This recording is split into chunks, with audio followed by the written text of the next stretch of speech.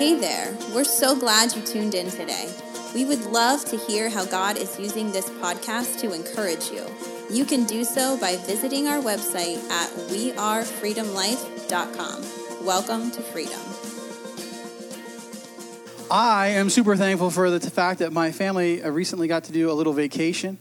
Every once in a while, when you just step away, you get a different perspective and you get to experience some different things.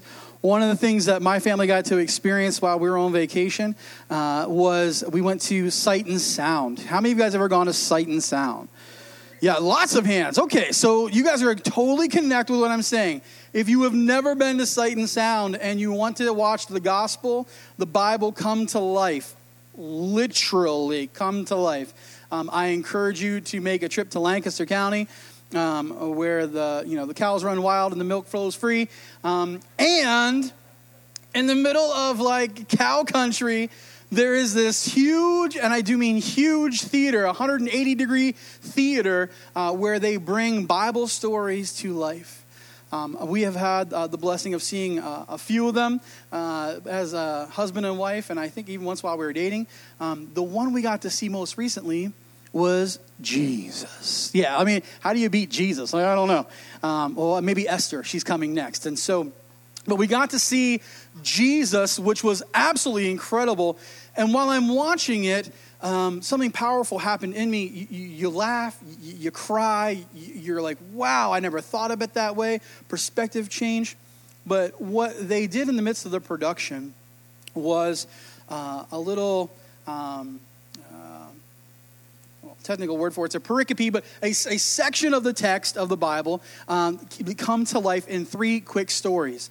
Those three quick stories were the demon-possessed man in Mark chapter 5, a woman with an issue of blood, she was lifelong hemorrhaging, and also in Mark chapter 5, and a story about a guy named Jairus who was a synagogue ruler who had a very sick, dying daughter. And masterfully in front of me, they unfolded these stories, and it allowed me to see my favorite section of three stories come to life before me. I was so impacted by it. I was crying at parts. I was laughing at parts. My mind was blown away at parts. I felt I had an opportunity to share something with you this morning. We're not in a series. This one's a standalone. And so I thought what I would do is share with you three of my favorite stories. The story of the demon-possessed man, the story of the woman with the issue of blood, and the story of a guy named Jairus. They're all in Mark chapter 5. This is what my heart is for you today, that when we experience these good news encounters, I call them gospel encounters. The word gospel literally means good news. Why is it good news? Because it's declaring freedom to those who are captive. I don't know about you guys. I don't know if you've ever been stuck in anything. I don't know if you've ever been, I've been stuck in some things. I thought I could get into certain things like the Playland thing at a McDonald's one time to get my son, and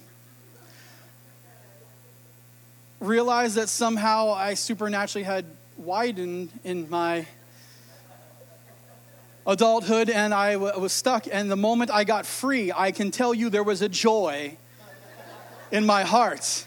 There was a joy that I needed to share, okay? We're talking about that kind of joy, good gospel story. But we want to inspire you and encourage you and challenge you in your faith journey this morning. Before we leave here today, my desire is for each of us to know Jesus as Savior, healer, and giver of hope. Through these gospel encounters that we're going to experience, our faith and lives, like those who experience them, will be ruined for normal. Or as Pastor has been preaching for the last couple of weeks, we will forever be unordinary. So if you would bless me, if you have your Bible, you have it on your phone or whatever, you want to follow along, make sure that I'm not getting off track. Mark chapter 5, the Gospel of Mark. Before we jump in too fast, you need to know who's writing this. Mark, his actual name is John Mark, but how many guys have names that you just cut down, right? Or they totally change on you? Mine is Christian. My parents called me CJ, and because my dad didn't want me called Chris. And so for years and years and years and years, everyone called me CJ. I don't know. So John Mark, we just call him Mark. But check him out. He grew up in Jerusalem. His mother's house was used as a meeting place for the early church. He was among the first generation Christians. He had a unique opportunity, and this one blew me away. I didn't even realize that. He had a unique opportunity of ministering with 3 apostles. The Apostle Paul, the Apostle Barnabas, and the Apostle Peter. And he was very close to the Apostle Peter, from whom he draws most of his experiences for writing his gospel. Peter, if you remember, was one of the 3 tight ones. Jesus had 12 disciples. He had 3 he was really close with, Peter, James, and John. And then there was John, who always seemed to be in the right place. Amen? Anyone know that? A guy like that? They're always in the right place. That's our John, always at the hip of Jesus. But according to history, he is clearly the author of this book. He was writing this in Rome to Roman Christians who were experiencing incredible persecution. Sometimes we think we're being persecuted as Christians because like Chick-fil-A is being closed on a Sunday, or he makes people Kathy Truitt made people unhappy by saying marriage is a man and a woman, and so like Christians are like, oh, we got to defend Chick-fil-A. But do you realize this morning as we sit here in comfort and air conditioning, we have brothers and sisters around the world who literally had to sneak out of their homes, sneak into a place where they huddle around maybe just a page or a passage of the Word of God, and with tears and joy in their heart, they share the love of Jesus with one another. Those same Christians know that the strong possibility that if they are caught on the way there or caught on the way home, they'll give their lives. Mark's writing to people who are experiencing those things. He uses the stories in them to both encourage them and give them hope that Jesus is there with them and will bring them through. Powerful. Sometimes we read things in the Bible and we just flip it through, and I don't want us to run too fast ahead. I'm doing it old school, so I got to lick the fingers and flip the page. Okay? Got my iPad over there, but it just makes me nervous. Hallelujah. So let's open our Bibles. We're going to read Mark 5, 1 through 20. I'm old. I have to take off the glasses. Large print. Praise God. Mark chapter 5, verse 1.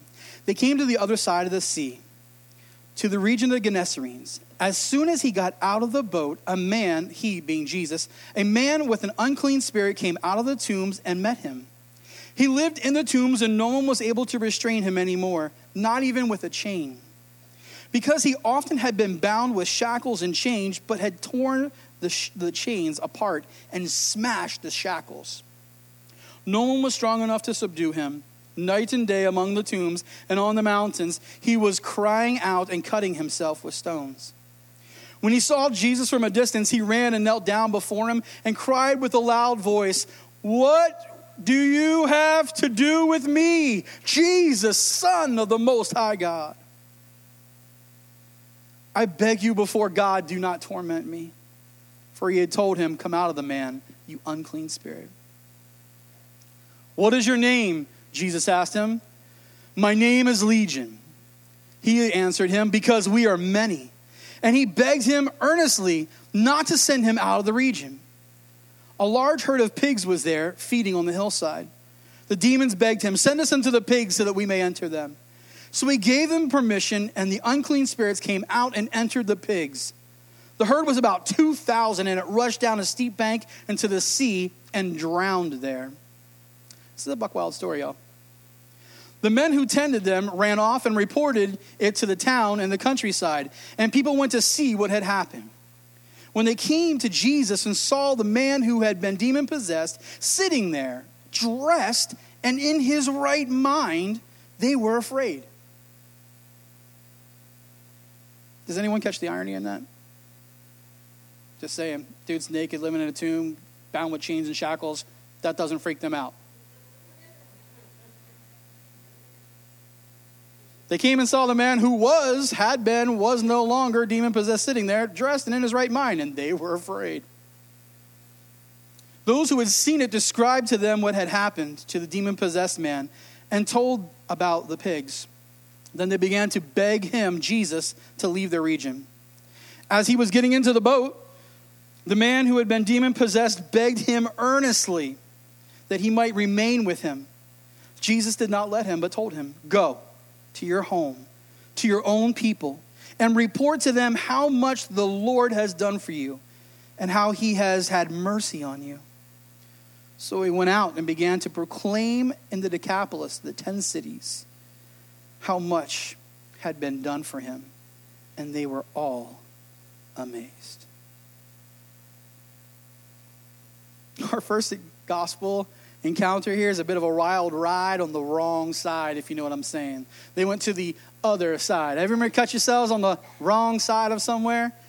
We went to Fine Arts Nationals a long time ago, our first trip.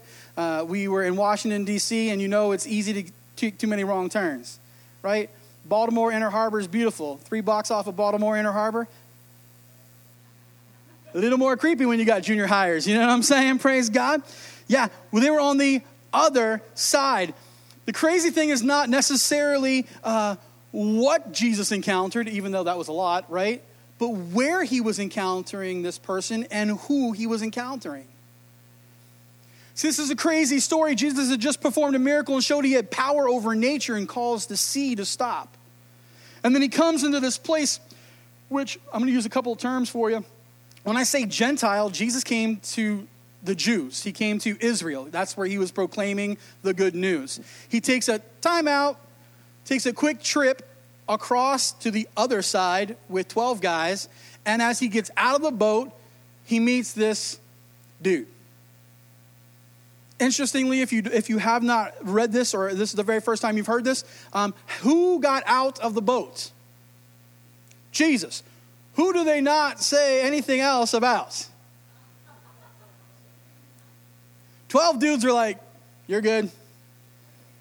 The vantage point from here is great. I will watch. Truly, he is the Son of God. Go ahead. You go for that," right? Yeah. Don't we do that as followers sometimes? "Whoa, Jesus, that was awesome, but you go ahead. We're just going to wait right over here in the boat, hoping we go back to the right side." So as they showed this scene at Sight and Sound, it was powerful. And they did this cool thing and the whole 9 yards, and it was just amazingly how they orchestrated this to make it look like the boat was sailing and the other side of the lake was getting closer. But as Jesus is getting off the boat, Judas, who we all know has issues, right? Judas in all of his glory is like, "Why are we even here?" Right? Why are we even, come on, anybody? Why are we even here? I don't want to go. That's a bad idea. I'm not about it. No, thank you. You ever have that guy? You ever see that guy get reinforced? Their opinion? They're like, "Why are we here?" And then naked man coming out of a tomb, cutting himself in chains, comes running up, and he's like,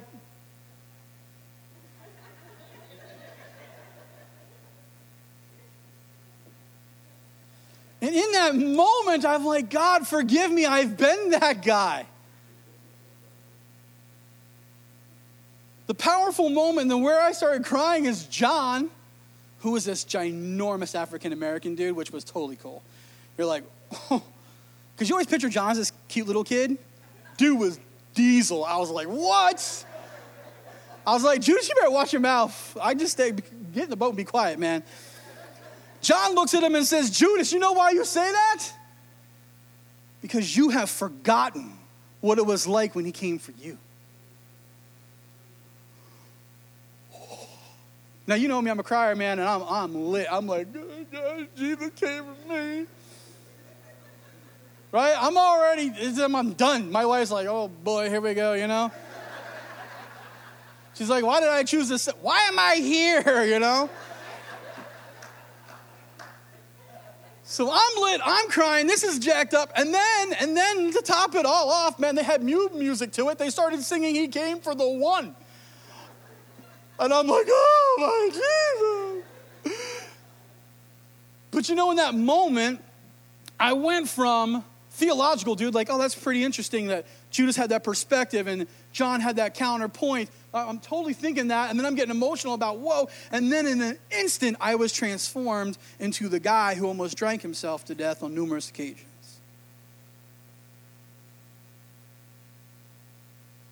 The guy who took a .38 special, snuck it out of a box he should never have been in, and said, "Maybe it'd just be better if I weren't here." And that overwhelmed me. And I'm like, in that moment, when I didn't love him, when I didn't know him, when I didn't care about him, he came to me. Literally, he came to me. This guy did not have the Jewish upbringing. He knew nothing about a Messiah. He knew nothing about the coming Christ. He knew none of that. All he knew was that a boat showed up and Jesus stepped out. And the demons inside of him knew exactly who that was, and it was not good news for them. And so he runs and he falls at the feet of Jesus. Interesting, right? This whole story doesn't make wrong side. Why are we here? Wrong side. Transformation happens in this man's life. You got this crazy thing about the pigs. I don't understand the pigs. There's some things that we put in the Bible just to confuse us, right? Because when we get to heaven, we're like, huh? Now we can be like, well, you see, the pig, the swine, is an unclean animal. And the Lord sent the unclean demons into the unclean animals and thus freeing them out. Like, okay. I didn't make that up. I literally read that in like 5 commentaries. I'm like, okay. That may have been it. And then I didn't ever understand why the people were afraid. I'd be afraid of the dude in the tombs who we can't bind up. I would not be afraid of the guy sitting there clothed looking like he's normal. But everything changed. A gospel encounter happened. Good news came. The guy who they knew was no longer. The question that makes me afraid is, whoa, if I go with you to that place, if I ask this Jesus into my life, what's he going to do to me? What? Why is he here? We were fine. You were freaky. Let's just go back to business. Not only would it have cost them something personally in their own life, it also cost them financially. The cost of following Jesus. Dietrich Bonhoeffer writes an incredible book. The cost of discipleship. Guys, listen, there's a cost to following Jesus. If you think it's cost-free, you fooled yourself and you've been lied to. Freedom is, grace is free to you, but it's not cheap. He paid with it for his life. When we decide to follow Jesus, it'll cost us everything. But the exchange rate is great. Right? I'm giving him my death. He's giving me life. I'm giving him those things which will burn and burn and burn, as my one friend likes to say. It's all gonna burn. It's all gonna burn. The exchange is awesome. But sometimes, like the disciples, we can be just so distracted by the difficulties, the dangers, and the discomforts of following Jesus that we're like, nah, I'm not gonna go. We'll just stay right here. The man's transformation was powerful. He went from tormented, exhausted, alone, ostracized, made fun of, talked about, but never to, literally mentally tormented, to being in his right mind, standing before Jesus. Now, if you experience that transformation, you'd be like, dude, I want to go. Happened for me, March 24th, 1996, at an altar at Harrisburg First Assembly. I got saved. I was bawling. I looked at Jesus. I said, listen, you're never getting rid of me. Wherever you want me to go, whatever you want me to do, to whomever you want me to go, wherever you want me to go, I'm not even going to ask you why. You just send me. My journey has been crazy. If you look at my resume, if you look at the places we've been, you're like, what are you doing? I've literally had people be like, I had one person one time tell me, you have made some poor choices in ministry. He goes, that large church, great choice. Leaving it, not so good. I was like, yeah, sounded like a guy who was in heaven. Throwing it all. Decided to go be a baby in a trough. Bad decision? Sometimes we get too much like Judas and we forget. We forget what it was like when he came for just us. Powerful, powerful, powerful.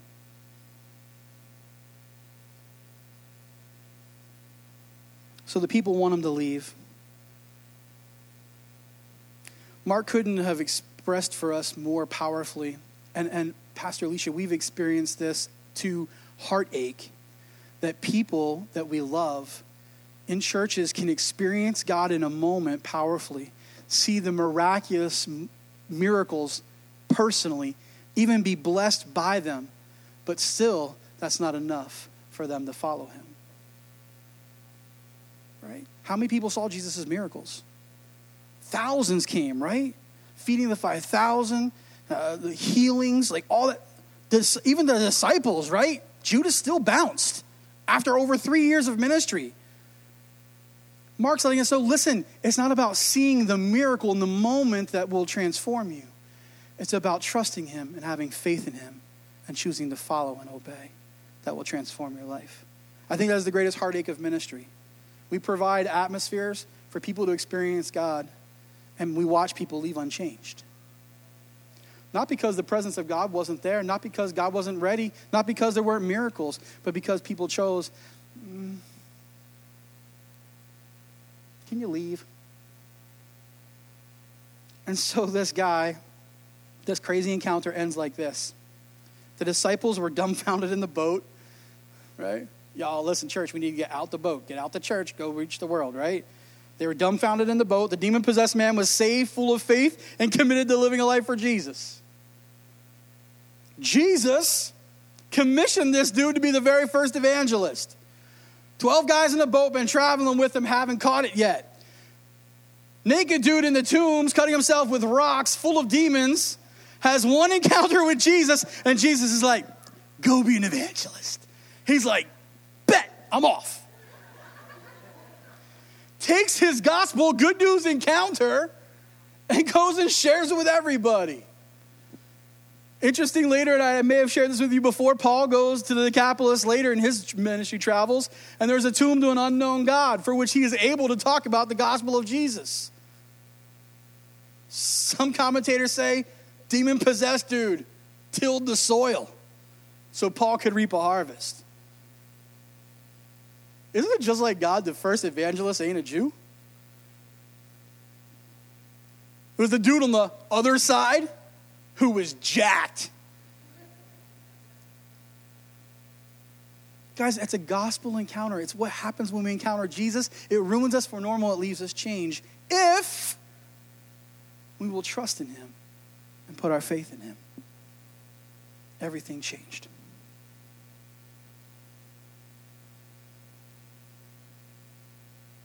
The crowd, they were fearful at the power of God. But I think they were more disturbed by what the cost of salvation would mean to them personally. That's why they were afraid. If he did that to him, what will he do to us? And what will it cost us? Can I ask you real quick, before we move on to our next story, who do you relate to? Jesus? The disciples? Maybe you've been that guy. Maybe you forgot you were that guy. You need to be reminded you were that guy so that you're not like Judas and you're more like John. Get out the boat. Go share Jesus with somebody. He will set them free. Our next two stories, and you're like, whoa, man, we got two more to go. Yeah, but listen, this is like a combination. This is like a 2-for-1, right? I love that when I go to Giant or Weiss Market and it's like buy one, get one free. Right? You're like, whoo, twice the grub for same price. Praise the Lord. Here comes twice the grub for the same price. We're going to Mark chapter 5, verses 21 and 43. Okay?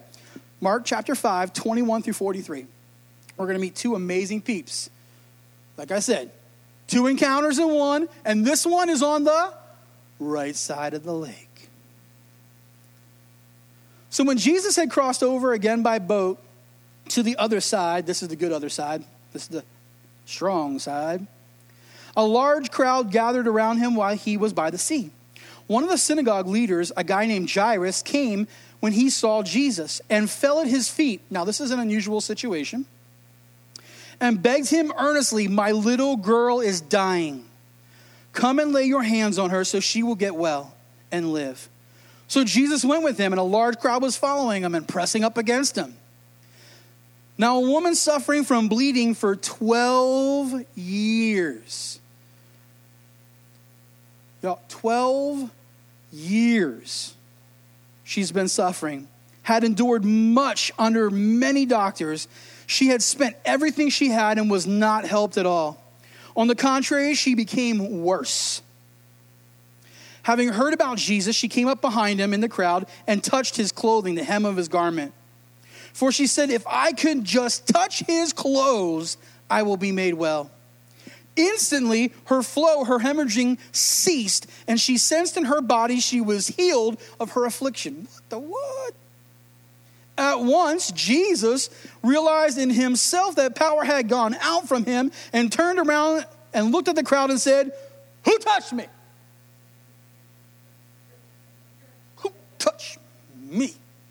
Get your hands off of me. Is that how you say it, babe? Don't touch me. Leave me alone. Yeah, sometimes my kids were like snugglers and huggers, and my wife likes her halo area in football, they call it. Right? They're like, hey, invitation only. A couple of you giggling out there because you're like, yes. She don't like to be touched when she's sleeping. Like, leave her way alone. Like, hey, you over there? Yeah, leave me alone. I'm fine. Don't come back over here. Jesus like, who touched me? His disciples said to him, do you see the crowds pressing up against you? And you're going to ask us who touched you? You ever think the disciples sometimes are just like, man, I had enough of them questions. These parables, you don't ever answer a question. Who touched me? I don't know who touched you. Meanwhile, they're probably getting swamped by people, right? It's like bodyguards and paparazzi, people all up on them. They're trying to shove everybody off, like, get away from the mouth. He's like, who touched me? He's like, boy, I'm about to. Everybody touched you. Like, I don't know. They were just frustrated. But Jesus was looking around to see who had done this, and the woman with fear and trembling, knowing what had happened to her. That's a statement in itself. Knowing what had happened to her, came and fell down before him and told him the whole truth. 2 encounters so far, 2 good news gospel encounters, both people falling down.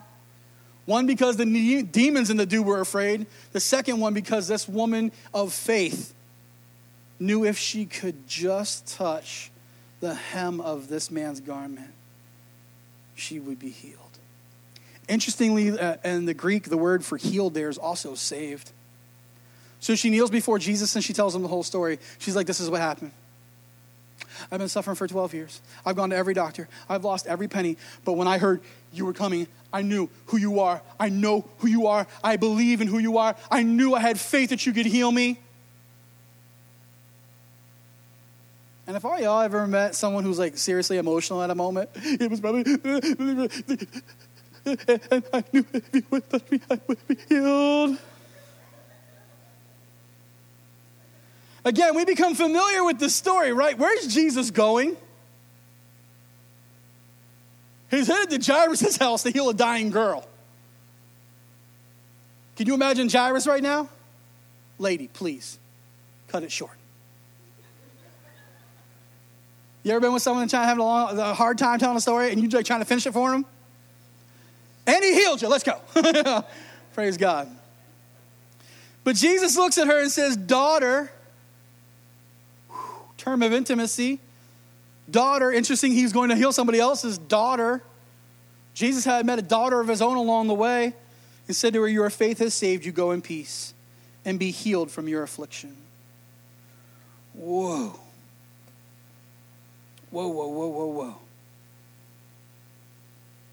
We're going to pause for a second. And you know what? We're not going to pause. Let's just keep going. We'll get the whole story out and then we'll go back. So he tells her, go in peace. He heals her and gives her peace. She went for healing. She got something else in return. She went to have the bleeding stopped. And the very blood of Christ healed her body, saved her soul, and gave her peace. While he was still speaking, people came from the synagogue leader's house and said, hey, Jairus, your daughter is dead.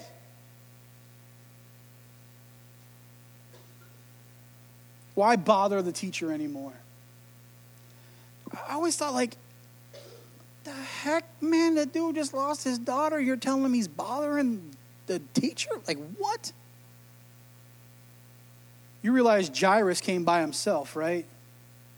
He didn't have a whole entourage following with him, right? His daughter was sick at home dying. Jairus came running. Who amongst you, if your baby girl is sick, would not go running? Is there a greater heartache in the world than when your children, your wife, your loved ones are sick and there's nothing you can do to make it better? And these people just ignorant, like, hey, man, your girl's dead. Don't bother him anymore. They didn't have faith in Jesus. Matter of fact, they were pretty, like, anti-Jesus. So, like, look, don't bother with this junk anymore. She's dead. He didn't do nothing. Let's go. You have someone in your life like that? Oh, you and this Jesus junk. Just let it go. Look, you still got problems. What's your problem? He didn't heal that. He didn't take care of that. Your kid's still jacked. You're still hurting. You ain't got no money. And you're serving Jesus. Well, apparently he's not doing anything for. Okay. Sidetrack. When Jesus overheard what they said, he told the synagogue leader, he's like, don't be afraid. Only believe. Don't be afraid. Obviously, fear when you hear your girl is dead will come creeping in. Fear is the enemy of faith. Fear is faith in things that are not of God. I believe it is over. I believe you can heal her. I believe it is over. Do you hear the difference in those two phrases?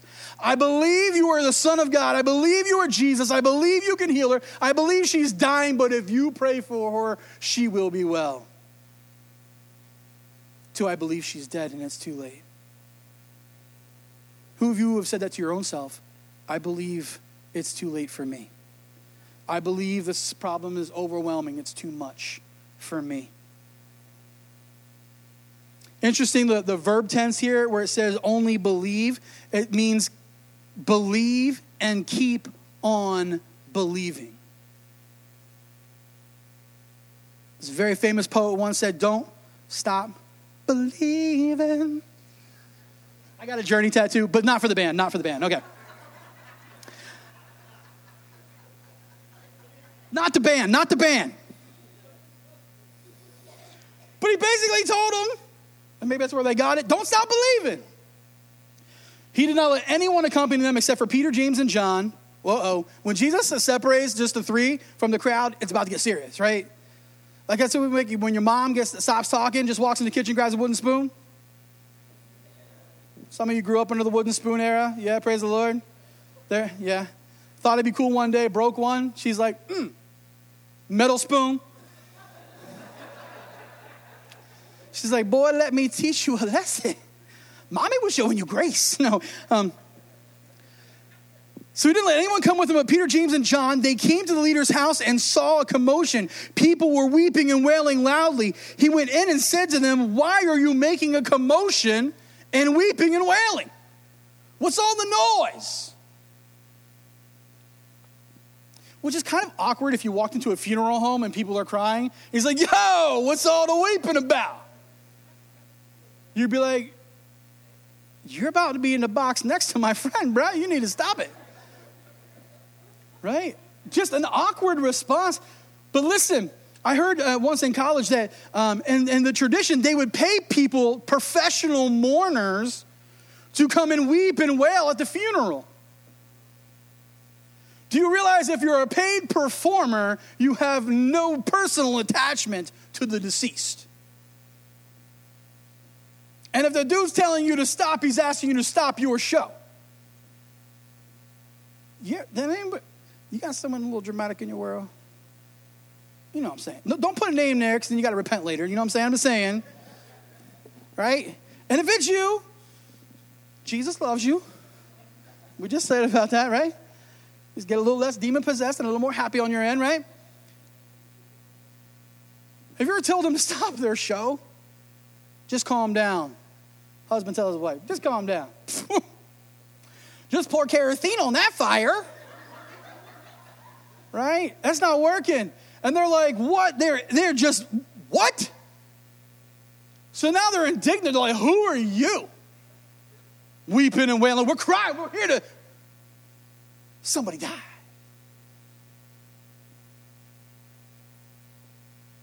Jesus said, the child's not dead. She's just asleep. And their weeping and wailing turned to laughter. Y'all can't go from weeping and wailing to laughter unless one of those is fake. Come on. You can't be weeping over the loss of a dead one. Hear some guy say she ain't dead, she's just sleeping, and instantaneously turn into hilarious laughter. You were faking one of them. And I'm guessing that's not the laughter. They laughed at him, but Jesus put them all outside. Get out. Took the child's father and the mother, those who cared, genuinely, right? Who had faith to believe for healing. He took them, and those who were with them, Peter, James, and John, entered the place where the child was, and then took the child by the hand and said to her something really cool, which translated means, little girl, I say to you, get up.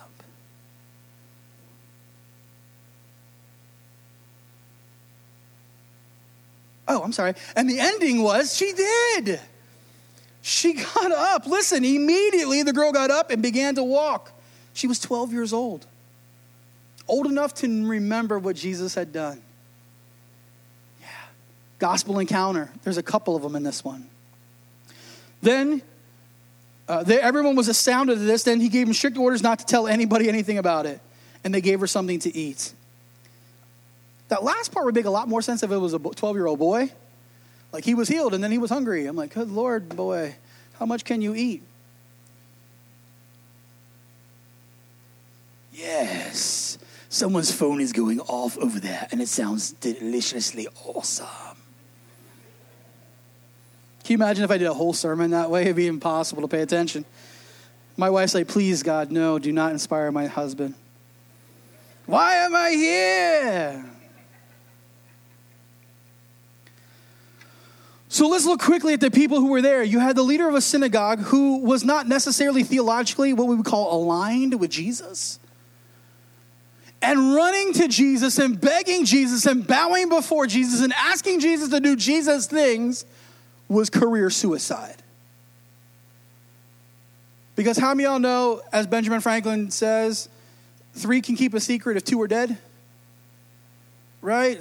You're in the middle of a town, the leader of the town, man of authority and position comes running and kneels before Jesus, who everyone's like, that's not good, that's not good. But in faith he responded and said, I believe. And then he was delayed in his need. How many of you guys have ever been delayed in your need? How many guys do really well with delays? Anybody here? Your joy is being delayed? Praise the God. My wife's late again. Hallelujah. I love that. That's not genuine, right? How many of us, when God delays in answering our prayer, we get freaked out? Yeah? How many guys, when you think he's delayed and then it's too late and then all of a sudden you're like, oh, it's over, and you struggle in your belief? And Jesus said, listen. Shh. Don't be afraid. Continue to have the trust that you had in me, right? Lots of times we start in the spirit and try to finish in the flesh. What God called us to in the spirit, we try to work out in the flesh. And we find ourselves having no faith because we've gone from faith to flesh. And the flesh can never fulfill what God has called us to do in the spirit.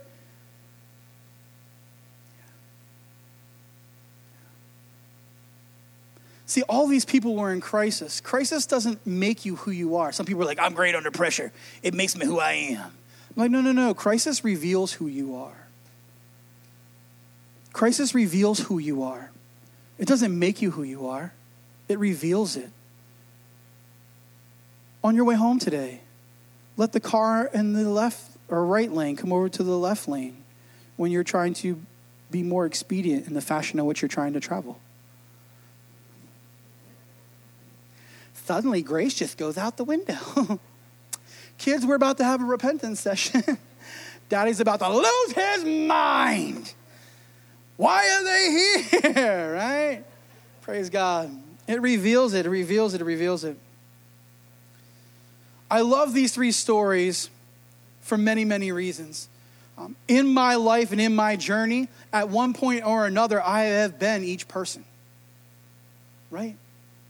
There was a time in my journey where I was the demon-possessed man, literally full of angst and frustration and anger and depression and trying to fill the hole in my world with everything I could possibly fill it with. And when we look at that guy, sometimes the judgmental in the crowd, the self-righteous in the crowd, we're like, well, what did he do to get himself in that situation? What did he play with? What did he open himself up to? Maybe he's getting what he deserved. Oh, Christian, follower of Jesus, may we never be those.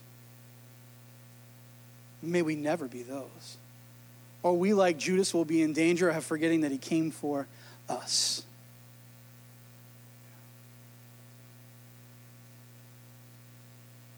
The demon-possessed man was incapable of reaching to Jesus. Jesus reached out to him. He had never heard, he did not know. But when he encountered, even the wickedness in him bowed before the feet of Jesus Christ. If that's you, you've been marked by that experience. And you can look at those with those same others with those same markings and recognize what's going on. But you remember the freedom that you were given, and now you have authority to speak into their life and say, I once was bound, but now I'm free. And what I have freely received, I can give to you. Put your faith and your trust in Jesus. For those of you who have that journey, that is your responsibility. If he just wanted us holy and saved and loving him, at the moment of salvation, he would take us out. But he leaves us here so that others may have gospel encounters, good news encounters. You look at the woman with the issue of blood. This woman did everything in her power to help her situation. She did everything you're supposed to do. She went to every single doctor. All of them made her worse. She spent all of her money. She wasn't asking for handouts. She wasn't feeling entitled about anything. She literally gave all that she had to find a cure. Her sickness was not her fault. It was not a result of her sin. It was not a result of a misspent life. It was a condition that she had going on inside of her. How many of you know someone who struggles that way? I know a couple of people who struggle that way, and some of them are the most amazing worshipers of Jesus I've ever met. One in particular, every time I'm near her, she makes me want Jesus more because I know what she's going through physically. Does it mean she doesn't have dark moments? Of course. But you know what the overall heart of her life is? To worship in the midst of the pain. Maybe that's you today. You've got all kinds of stuff going on the inside. And you've done everything you could possibly do. And you've tried it all. And you've exhausted all of your possibilities. Can I tell you? Jesus can heal you. You're like, yes, I know I've been praying, I've been waiting, I've been asking. Maybe you're in the moment of an interruption. Don't be afraid. Keep believing. Maybe your issue is not your issue. Maybe your issue is somebody else. Maybe you have a wayward child. Maybe you have a loved one who is far from God, and that aches, and you feel like there is it's impending doom. And so you, on behalf of those who cannot get there, go yourself. And you say, Jesus, I need you to do something. I need you to heal. I need you to help. And Jesus seems like he's taking a little bit longer than you'd like. Can I whisper some words of encouragement to you today? Don't be afraid. Keep believing. He's on his way. He is able to do exceedingly abundantly, it says in his word, more than you can ask or imagine.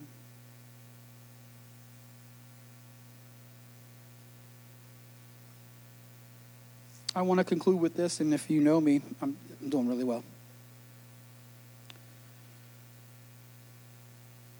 I want to ask you 3 questions about 3 people. So what about your gospel encounter? We're going to put this up on the screen in black. Do you identify with the demon-possessed man? Have your circumstances and situations left you overwhelmed, exhausted, and feeling alone?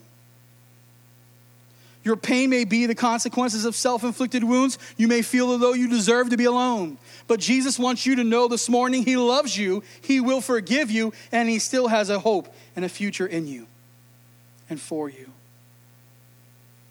From this encounter, we learn that Jesus is always pursuing us.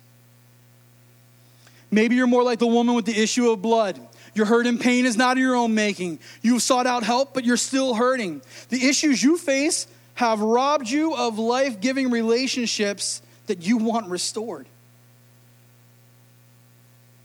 It was bad that she was bleeding, but that also made her ritually unclean, which meant she could have no physical touch, no worship experience, no personal experience. Anyone she touched, she would make unclean. Her very presence would make a place unclean, so she had to live on the outskirts of everything. Maybe you feel like you're on the outside of everything. Even though you're inside here, you still feel like you're on the outside everywhere else. You know Jesus can heal you and you desire his healing touch. Well, I want to encourage you this morning, Jesus wants to heal you, save you, and restore peace to your soul. From her story, we learn that we never go unnoticed. We never go unnoticed. Who touched me? He asked questions not for his benefit, but for ours. He asked that question so she would know that he knew that she touched him. And so he could give her an opportunity to come before him, tell her story, and he could have the opportunity to give her peace.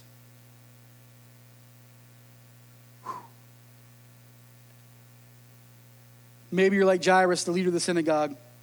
You follow Jesus. You know following Jesus may cost you everything, but not trusting him may cost you more. Jesus wants you to know interruptions will happen and bad news may come your way, but his timing is always perfect. Like, it doesn't feel perfect. I know. Faith and feelings have very little to do with one another. As a matter of fact, faith is being sure of what you hope for and certain of what you don't see. Feelings are being certain of what you see and what you feel. Anybody? Anybody? Anybody find that they live more by feelings than by faith? And it's not that you don't believe, that you just can't feel it, and that's the rub. If I could just feel it, it'd be fine, but yet then it wouldn't be faith. And so he literally allows us to feel like this ain't working, so that the roots of our faith go deeper and deeper and deeper and say, I don't care what I feel, I know what is true. You can tell me she's dead, but I'm with him and he's on the way. And so I was asking for healing, what I'm getting is resurrection. Bonus! His timing is always perfect, and we never need to be afraid when he is with us. From this encounter, we learn that we must never stop believing. All three of these stories are in the book of Mark. All three of these people have been marked forever by the situations and the circumstances of their life.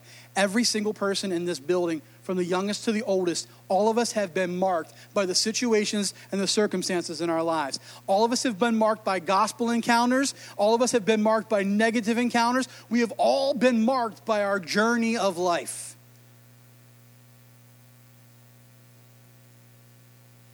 But what Jesus does is he takes those markings, he takes that cup of pain, and through his refining fire, he makes that cup into a key. And that key sets other people free. Because of his blood that was shed on the cross, and the testimony we have of his journey with us, and our journey with him, we have been called to go and make disciples and tell everyone the good news. That good news sets people free. Sets people free. For me, if it's out of sight, it's out of mind. I need reminders. I have several calendars. I have the same thing on all of them. But I just have to keep writing it down. Because sometimes, like Judas, I'm stupid and I forget. I literally forget that he came for me. And he didn't just come for me, but when he came for me, he said, I'm going to set you free, and I'm going to send you to others that they may be free too. Not because of who you are, because of who I am and what I've done in you. I don't want you to forget that today. So this is what we're going to do. Everybody stand up. Guys, you can hit that soft music. Up at this altar, I have these marks, these bookmarks. They're all unique and individual, even though some may have similar colors. To create them, they came blank. Then they were crushed. Then they were unfolded. No longer perfect. Then they were inked and wetted down. And then hot ironed flat. The result is our life. We've all been marked. But you know what the little kids said when they saw them up here? Cool, what are those? Do you know what broken, hurting people will say when they see the love and the joy of Jesus in your marked body? How do you have joy? And you're like, well, let me tell you. I had a gospel, a good news encounter with Jesus. And he took all these marks and made them beautiful. So beautiful, in fact, that my marks attracted you to me and me to you. And now I have an opportunity to share freedom with you in a way you've never heard or experienced before. See, brothers and sisters, it's one thing to be unordinary in and of yourself. But Pastor Tony has been reminding us we need to be unordinary to the world as well. There were 2 mass shootings in the last 24 hours in our country. One, I believe, in Dayton, Ohio. Is that what it was? And one in El Paso. We're living in a world that is so broken that hurting people to free themselves from pain will go hurt people. That's a true principle. Hurting people will hurt people. When you're hurting, you will lash out. When your husband or wife says something that hurts you, your response is to hurt them back. When someone cuts you off, your response is to want to explain to them, that's not right. Hurting people hurt people. But do you know what healed people do? Healed people heal people. When you've been forgiven much and you remember the forgiveness, you're more forgiving. Broken people know the joy of being set free and want to see others free.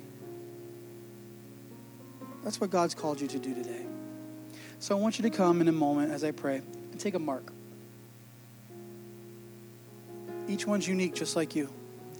To put it somewhere. Remind you before you leave your house or maybe in your car, before you get out of your car, you're going to encounter somebody who may be like the demon-possessed man, like the woman with the issue of blood, or like Jairus. And no matter how refined and squared away they seem, they may have a great need.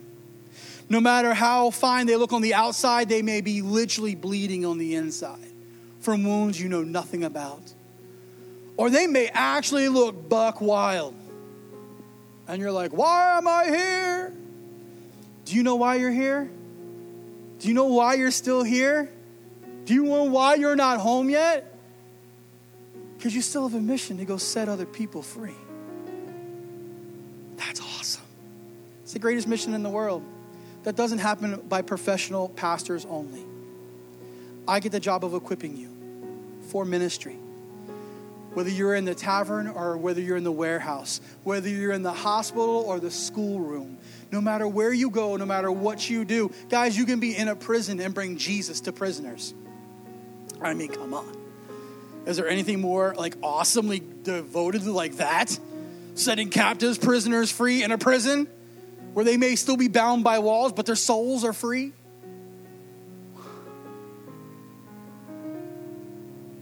In your big yellow truck.